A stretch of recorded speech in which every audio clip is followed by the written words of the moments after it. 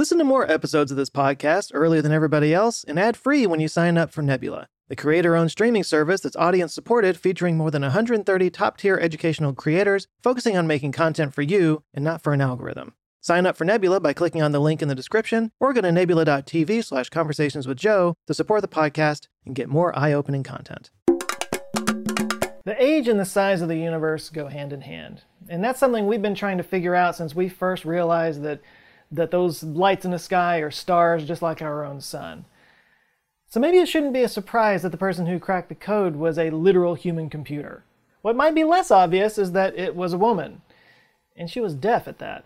Her name was Henrietta Swan Leavitt, and she worked at the astronomy department at Harvard, even though she couldn't go to school there because Harvard didn't allow female students at the time being 1898. But yeah, back then, computers were people. That was a job. You know, the astronomers would give numbers based off their observations to the computers. They would go off and do their calculations and come up with the answers. There were entire rooms full of math whizzes with slide rules in order to do the things that we can do today on our phones. And most of these computers were women because it was considered a non-creative support role. So, you know, they could go crunch their little numbers and leave all the thinking to the men. Welcome to the world before fairly recently. Actually, real quick, there's a corollary to the film industry here, because early on in the film industry, most of the editors were women, because for the same reason, it was considered a non-creative support job. All right, darling, all you gotta do is cut after we say action and before we say cut. You think you can handle that, sweetheart? Here, go get yourself some more lipstick. There you go. But many of these early editors took this support job and made a whole art form out of it and completely changed filmmaking forever. You know, innovators like Thelma Shoemaker, Dede Allen, Ann V. Coates, and Verna Fields, they just completely reimagined the art of visual filmmaking and became legends amongst filmmakers. Similarly, Henrietta Swan Leavitt took this support role and created the tools that opened up the universe to us. Officially, her job was curator of astronomical photographs at Harvard. And in this position, she was able to gain an insight into certain stars called Cepheid variables. What she realized is that these stars pulse, and they pulse at a rate that tracks with their brightness. So if you're looking at a Cepheid star, you can time the pulses and figure out how bright it is. So you compare that to the brightness that we actually observe, and the difference can tell you how far away that star is. This is known as the standard candle. And this was a game changer because there was a huge debate going on at the time about the scale of the universe. It was the cosmological crisis of the 1920s. Some people, like astronomer Harlow Shapley, believed that the Milky Way was all there was, that there were no other galaxies, that our galaxy was the universe. Another faction, led by Heber Curtis, believed that the Milky Way was just one of many galaxies, and those weird spiral nebulas that we're seeing up there are actually whole other galaxies way off in the distance. Shapley and Curtis had a back-and-forth series of papers that were disagreeing with each other over this topic. They were the diss tracks of their day. But ultimately, it was Edwin Hubble, who worked with Henrietta Swan Leavitt, who was able to put this debate to rest. He used Leavitt's Cepheid variable technique to prove that the universe is far more than just our one Milky Way. There are billions of galaxies out there, each one made up of billions of stars. The universe just kept getting more ridiculous.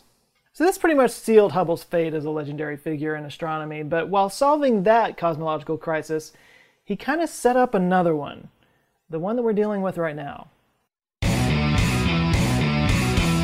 The crisis came because while studying these galaxies, Hubble realized that they were all moving away from each other, but not just that they were moving away from each other, but the further away the galaxies were, the faster they seemed to be receding. This means the universe is not only expanding, it's expanding at an increasing rate. And this rate has become known as the Hubble constant. And it was recognized pretty much right away how important it was to get this number accurate, because it not only told us how the universe begins, it also tells us how it ends. Because if the universe is expanding in all directions, that means that 10 minutes ago, it was a little bit smaller than it is now. And it was a little bit smaller 10 minutes before that, and 1,000,000 years before that, and 1,000,000,000 years before that. It just keeps getting smaller. You can see where I'm going with this. This was proof of the Big Bang. And that was a big debate that was going on at the time too. Some scientists believe that it came out like that. Some believe that it was static and infinite, like Einstein once upon a time did. Others believe that it was finite but static. There was a lot of debate over it. But this changed everything. This proved that the universe had a beginning and that it would likely continue to expand forever. So Hubble put his brain on trying to calculate what this constant might be, and he came up with 500 kilometers per second per megaparsec. A megaparsec is about 3.3 million light years, so basically for every distance of that you look out, beyond that, it is expanding 500 kilometers per hour per second more than the distance before it. You got that? Now, unfortunately for Hubble, this couldn't have possibly been right because this would have made the beginning of the universe to be about 2 billion years ago, and geologists had already dated the Earth at far older than that. And it also implied that the Milky Way would have been a monster galaxy, like way bigger than any other galaxy in the universe, so he was way off. But in the 90 years since then, Hubble's constant has been refined and recalculated over and over again using much better technology, including the telescope that bears his name, and it began to settle around 72 kilometers per second per megaparsec. And then everything changed, starting in about 2009. The numbers went from being bang-on accurate and agreeing with each other, to disagreeing but within the range of error, to being fundamentally incompatible, assuming everybody was doing their math right. And this sets up our current cosmological crisis, which I will try to explain the best I can, but please bear in mind I'm not like a PhD in astrophysics from Oxford or anything like that. So what I did was I got somebody who exactly is that, and that's Dr. Becky Smethurst from the Dr. Becky YouTube channel.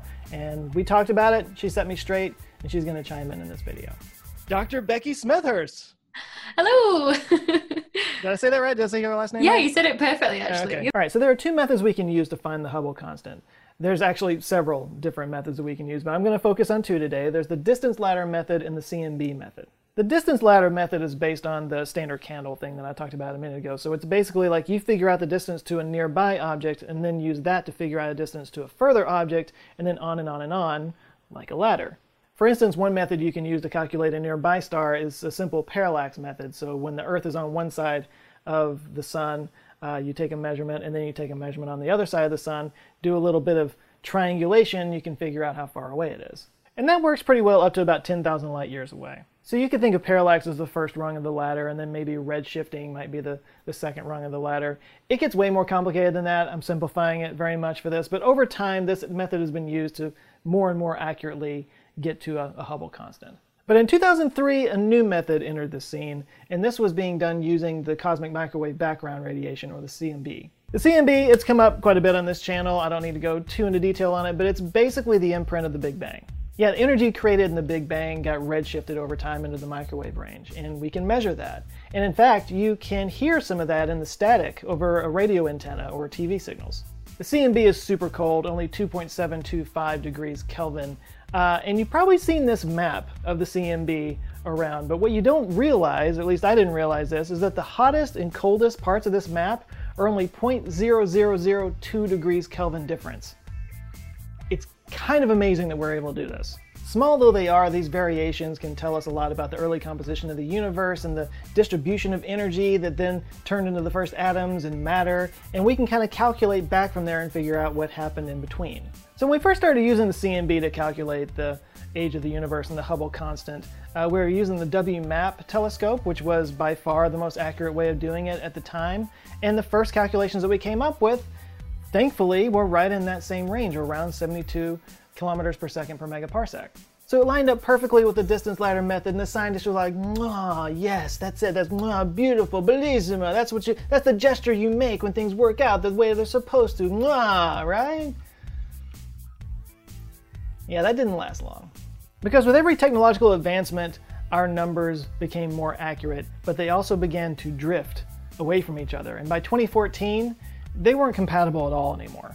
Everything that we do that's very local around us always comes out in sort of the 14.5-ish pile of evidence. And then everything that's done with the cosmic microwave background comes out in the 13.8-ish billion years evidence pile.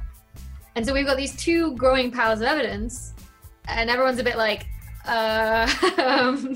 and we don't know if it's going to turn out that there's something wrong with one pile of evidence or not, and then that'll bring the two piles together. Or if there's some new physics, some new hypothesis that explains why we're getting two different answers, and if we can account for that new physics, then that brings them together. Everyone was either working with the two bits of data and sort of ignoring each other and saying, no, the other team must be wrong. There must be something wrong with what they're doing. Or they weren't considering any necessarily new physics. But then after that paper came out, it really was sort of like a kick up the butt basically for everyone to, say, okay, no, this has gone too far now. We need to actually figure out what is wrong here. And I think that's sort of the supernova people were like, yeah, they'll just find something wrong with the data eventually. It'll be, there's nothing wrong with ours. We've been doing this for hundreds of years, Because the CMB one is pretty new, right? Yeah, so that comes sort of from the last couple of decades when we managed to get microwave telescopes into space, and we could get, which is sort of like the COBE satellite, the WMAP satellite, the Planck satellite have all done this. And so with that, we were able to get much more precise measurements that we needed. And the thing was, there was these two separate satellites, WMAP and Planck, doing the same thing, and they both found similar results. So that would mean they both had a systematic somewhere in their data as well. So it's pointing towards it could be new physics that could bring those two evidence piles together. It also changes when the universe will end, which seems like a good thing to know. Because whatever this Hubble constant turns out to be, this expansion rate determines the fate of the universe. Now, by all accounts, the universe is expanding much faster than the gravity could possibly pull it back together. So that kind of rules out the idea that gravity would slow the expansion and bring it back down to a big crunch, and then, a singularity and Big Bang over and over again, a cyclic universal model, basically. That went out the window a long time ago. We now know that galaxies will continue to spread further and further apart, the light slowly going out as all the stars go out over time, until eventually it's just nothing but a bunch of black holes radiating out Hawking radiation for a googol years, the dreaded big freeze. The Hubble constant determines how that's going to play out as well. So this has created the cosmological crisis that we're currently dealing with. And like I said before, these are just two ways of measuring it. There are many others. There's one that involves red giants that produce its own number. They started using gravitational waves now that we can detect gravitational waves as a method, and it's produced its own numbers, and none of these are agreeing with each other, and nobody knows why.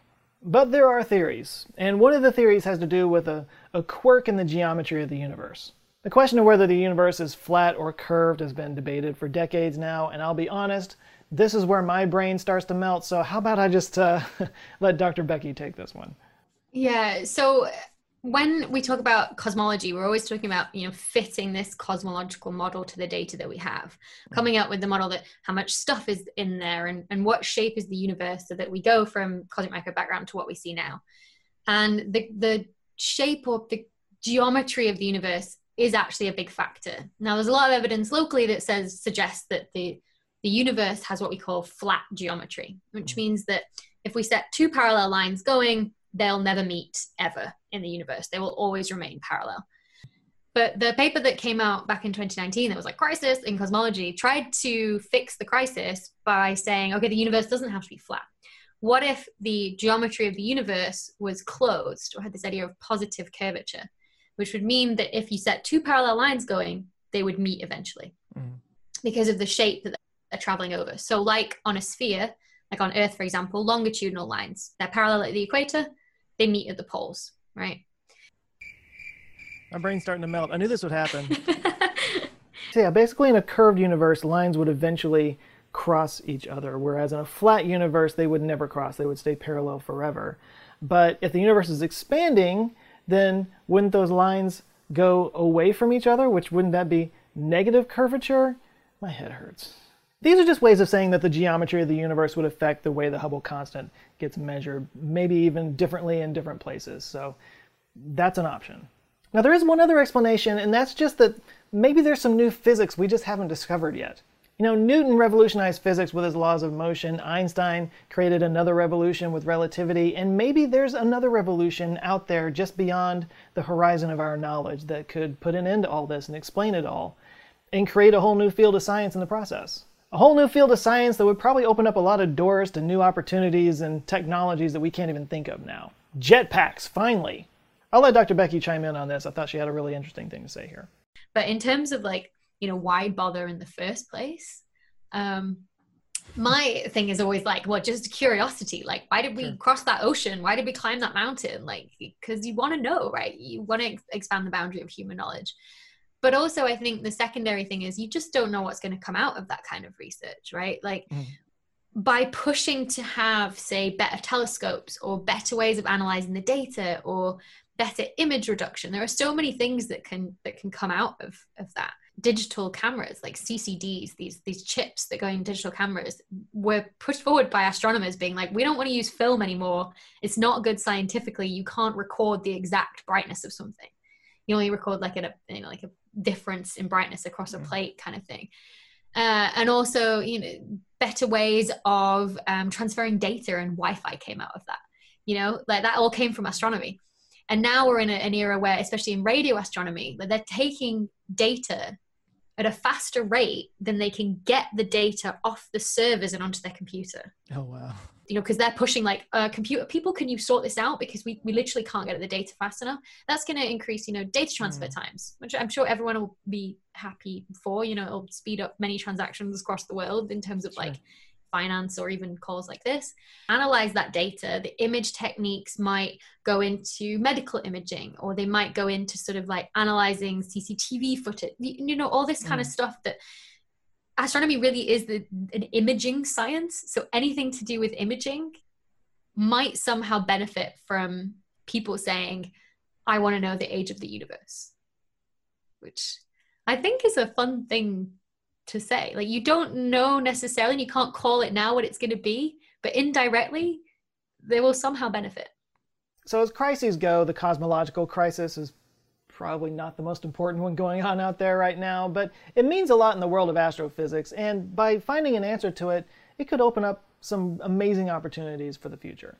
So I want to say thanks again to Dr. Becky for setting me straight on this. It was a really fun time talking to her. I am going to release the entire interview on Thursday, so if you're watching this in the future, I'll link it up down in the description or put a little thing up here, but definitely go check that out. We go further into depth on this topic, but also just other things like just what it's like to be an astrophysicist and whatnot. It was a really good time, and I really enjoyed talking to her. And also, while you're at it, go check out her YouTube channel. She does a really great job of breaking down these big science topics into chunks that you and I can actually understand. It's a rare talent for somebody who actually has a PhD in this kind of stuff to be able to do that. All right, thanks to Skillshare for supporting this video, and a huge shout out to the Answer Files on Patreon that are supporting this channel, building a community, being awesome. I got some new people to shout out real quick. Let me murder their names. We got Wallace Boz. Here we go. Bjorn Akelsberg Sundgaard. I think I got it. Sean Jones, Mads, Doug Rogers, Bob Hartley, Chris Glover, John Brewer, Gretar Hannensen, Greg Miller, Kieran Wilton, David Yahashikal, Lorke I. Zorica, Michael Langmar, wow, you guys are killing me today, Brett Tepperstra, and Ben Schaefer. Nailed all of that.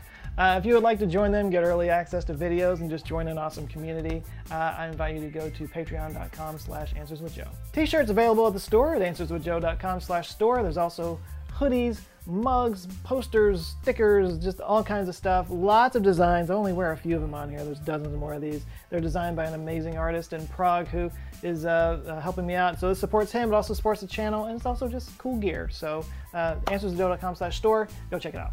Please like and share this video if you liked it, and if this is your first time here, Google thinks you'll like this one, so maybe go see what that's all about, or any of the others on the side over here that have my face on it. And if you like them, I do invite you to subscribe. I come back with videos every Monday. All right, that's it for now. You guys go out there, have an eye-opening week, stay safe, and I'll see you next Monday. Love you guys. Take care.